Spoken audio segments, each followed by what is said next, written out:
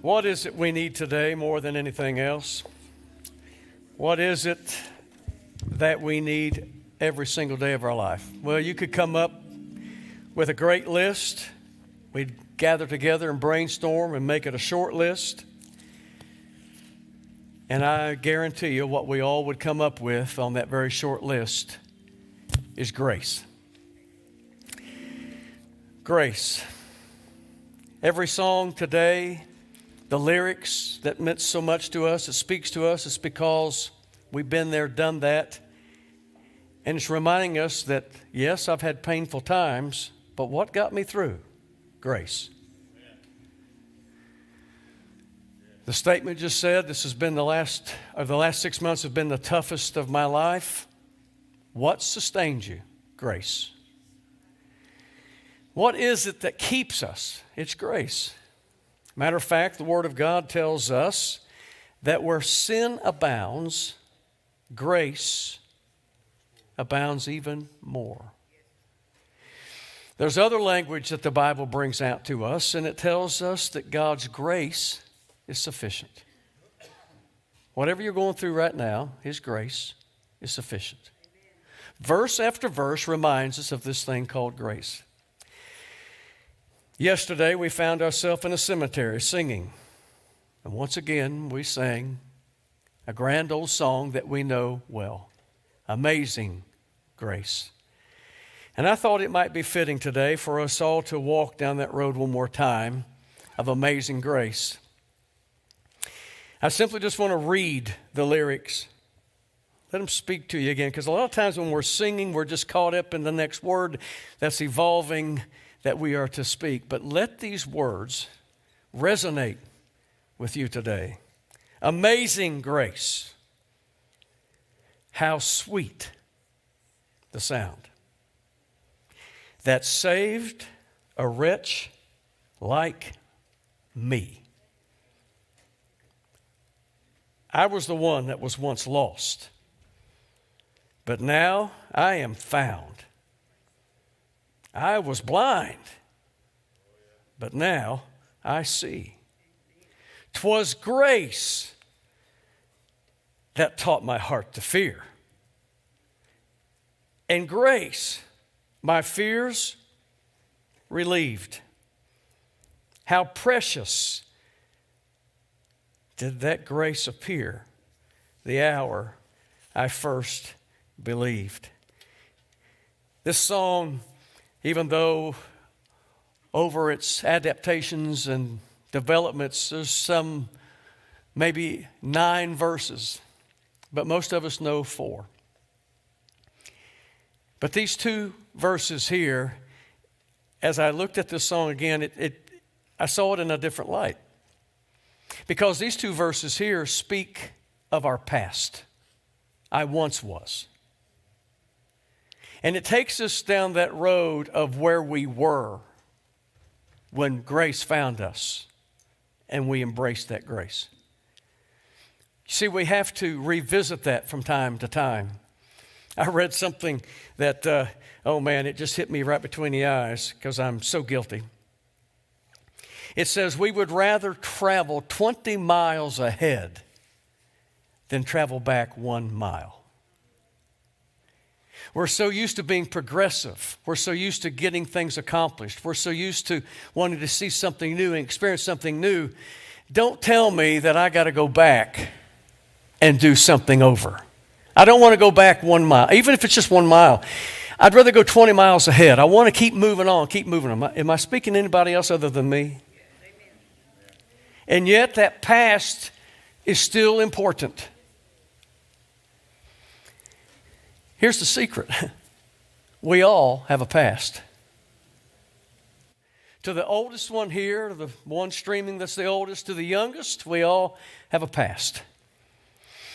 And in that past, it's checkered at best. How many have ever done anything boneheaded in the past? We're not even talking about the present yet.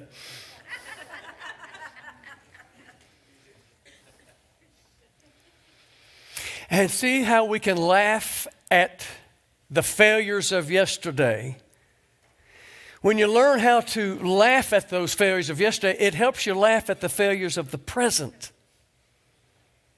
That past is important. That past reminds us of grace that's kept us in spite of ourselves.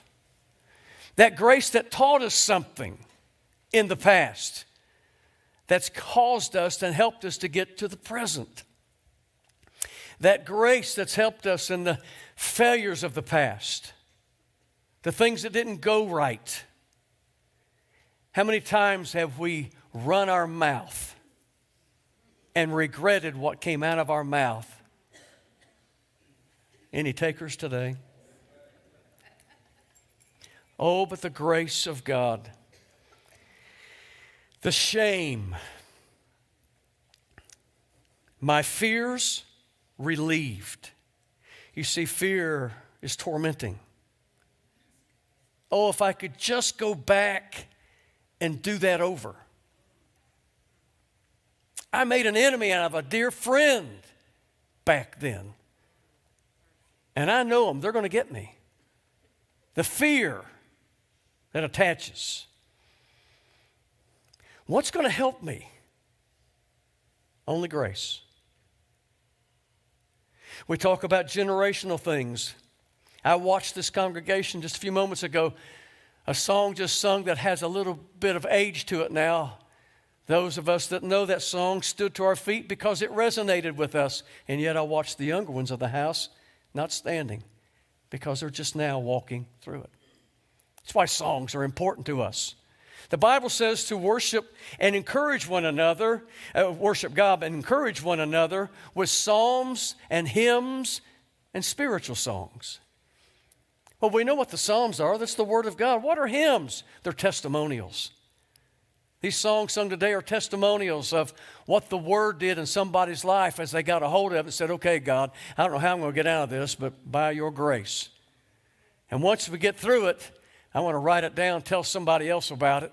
How they're going to listen if I don't put a musical score to it. That'll help them to remember as well. You see, we all have a past. Well, we really have a past when we look at the Word of God. I want you to turn with me to Ephesians chapter 1. And it won't hurt you. Won't you stand with me as we read God's Word? Those of you at home streaming, stand as well if you can. Ephesians chapter 1, verse 1 simply says, Paul, an apostle of Christ Jesus, by the will of God, to the saints who are in Marietta and are faithful in Christ Jesus. That's my version anyhow. Grace to you and peace from God our Father and the Lord Jesus Christ. Blessed be the God and Father of our Lord Jesus Christ, who has what? Blessed us in Christ with every spiritual blessing in the heavenly places, even as He chose us in Him before the foundation of the world, that we should be holy and blameless before Him. In love, He predestined us for adoption as sons through Jesus Christ, according to the purpose of His will, to the praise of His glorious grace, with which He has blessed us in the Beloved. In Him we have redemption through His blood, the forgiveness of our trespasses, according to the riches of His grace. You may be seated. He forgave us. He redeemed us. You see, we have a past. I don't know why we're afraid of this word predestined. I've been in church all my life. Early on, just beginning to understand Scripture and this word, we just jump over that word. And doctrines and dogmas and creeds built around that, and pitting one another against another. And just, what do we do with that word? Man, I embrace that word. Because my God's in charge, and He's got a plan. You see, I'm a planner. I do very few things spontaneously. I think through my day before the day even starts. I take an evening to reflect what's been done and what I need to accomplish the next day. And I start thinking of the logistics of it. I think of the people that I need to employ, and I think about the strategies that go on. Am I talking to anybody else? Well, we got a God who is a great planner. Matter of fact, Paul writes later on to a church in Rome, and he kind of goes over the same thing. He said, but those who God foreknew, he predestined. Not only did he predestine, he called them. And in that, he justified them and glorified them. How do you feel glorified today? Very few. And yet it's already at work. He's got a plan. As we go through these laws and these valleys and these seasons and these pandemics and these struggles, we got to know he's got a plan. He's already planned it all the way through. He's not one that's like, oop, I didn't see that coming. I better get with it today. We've all got a past, and he's redeemed us. How did he do it? Through his blood. Amen. As a child of God, one of the greatest things to get a hold of is scriptures like this that says, wait a minute, I'm in him. I'm in his will. I'm in his blessing. I'm in him. I can't be separated from his love. I'm in him. Circumstances may be swirling, but I'm in him. He keeps me in the eye of the storm. I'm in him. I'm shielded and I'm protected. Oh, I'm affected and I'm touched, but I'm in him. He's had a plan all the way through. But the song doesn't just stop there, because there's not just grace for our past, but there's grace for our present. Through many dangers, toils, and snares, I have already come. 'Tis grace that hath brought me safe thus far, and grace will lead me home. That's why that past is important, to remind me if he did it then, he'll do it again. If he did it for others, he'll do it for me. When I didn't think I could get through it, he not only got me through it, it's been so long that he's comforted me with that. I forgot I even went through it, but at the time, I didn't think I could make it through. He'll keep me now as well. But I love the language here of thus far. Because you see, it actually takes us to the writer of this song, John Newton. This song goes all the way back to 1725. And we go back those many years and we say, wait a minute. Have I been singing a song like this all along? Oh, no. You see, there's something about the formation of the song that ought to speak to every one of us. We start off with John Newton himself, because John had a Catholic father and an Anglican mother, and it was the mother who early on, thank God for children's ministries, thank God for parents that raised their children in the fear and admonition of the Lord and instill the Word of God. Mom was already sharing scriptures with him and hymns with him. What Mom didn't know is Mom would be removed from him before John was even 7 years of age. But the seed was put there. For John, after that time, his dad on the high seas found himself going from boarding school to boarding school, no longer having the nurturing that he knew from Mom. He struggled through those years and, of course, became attracted to the high seas himself, and finally found himself out there in the industry that his dad was in. And he made his way all the way to the British Navy, but it was there that he did something boneheaded. And he went AWOL. He didn't go AWOL very well, because he was captured within 2 days. And when he was captured, he was beaten and flogged nearly to his death. Caused him, his own word says, I was conflicted in my thoughts between murder and suicide. You ever been there? You ever been so angry you wanted to kill somebody? No raise of hands? All right, you hypocrites, I'll raise them for you.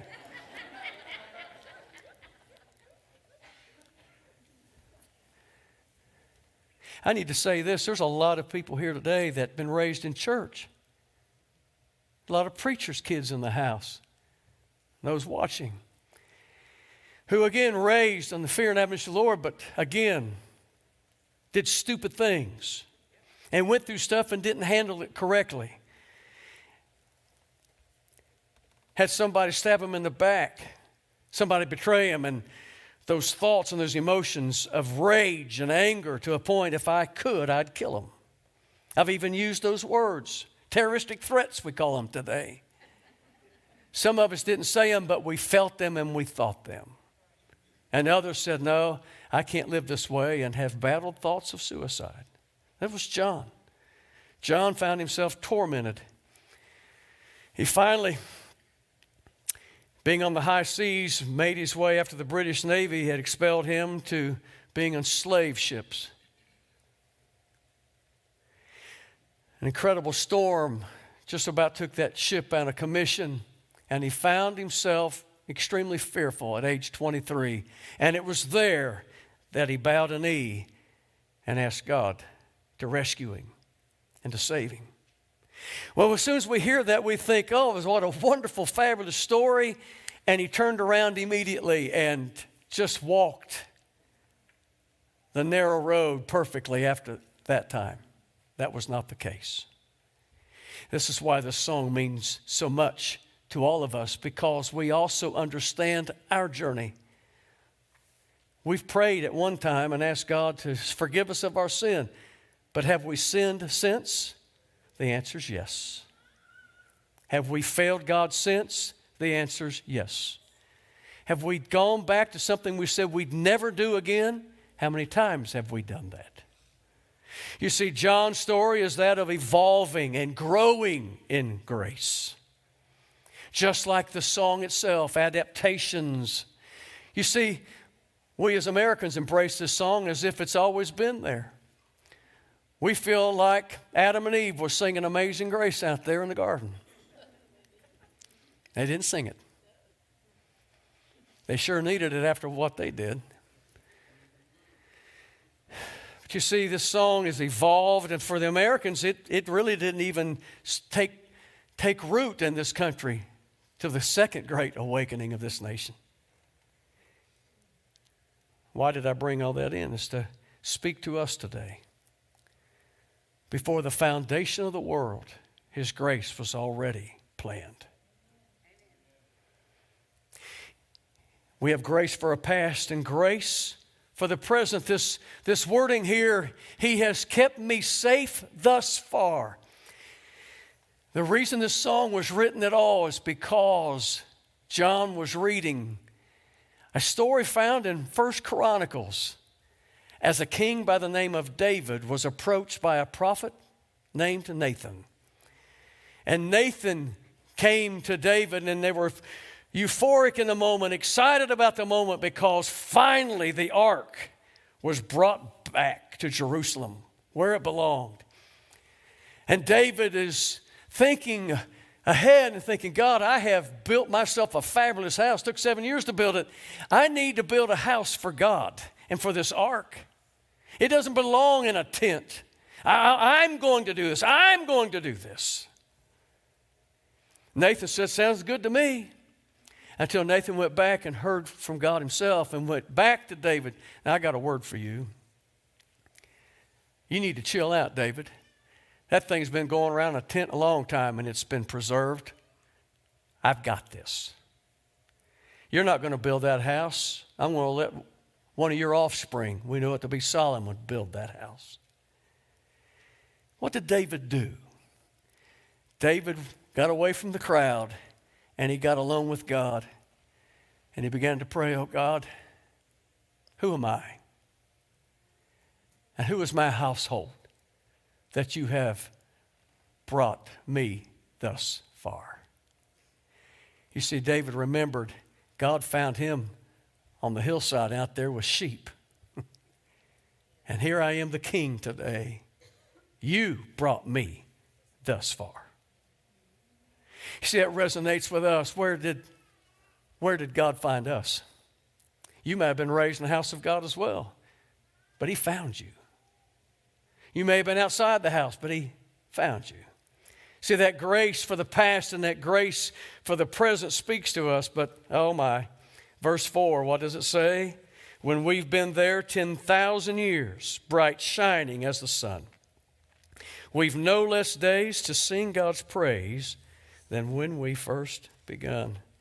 It tells us that there's grace for our future as well. That's why I got looking at that song.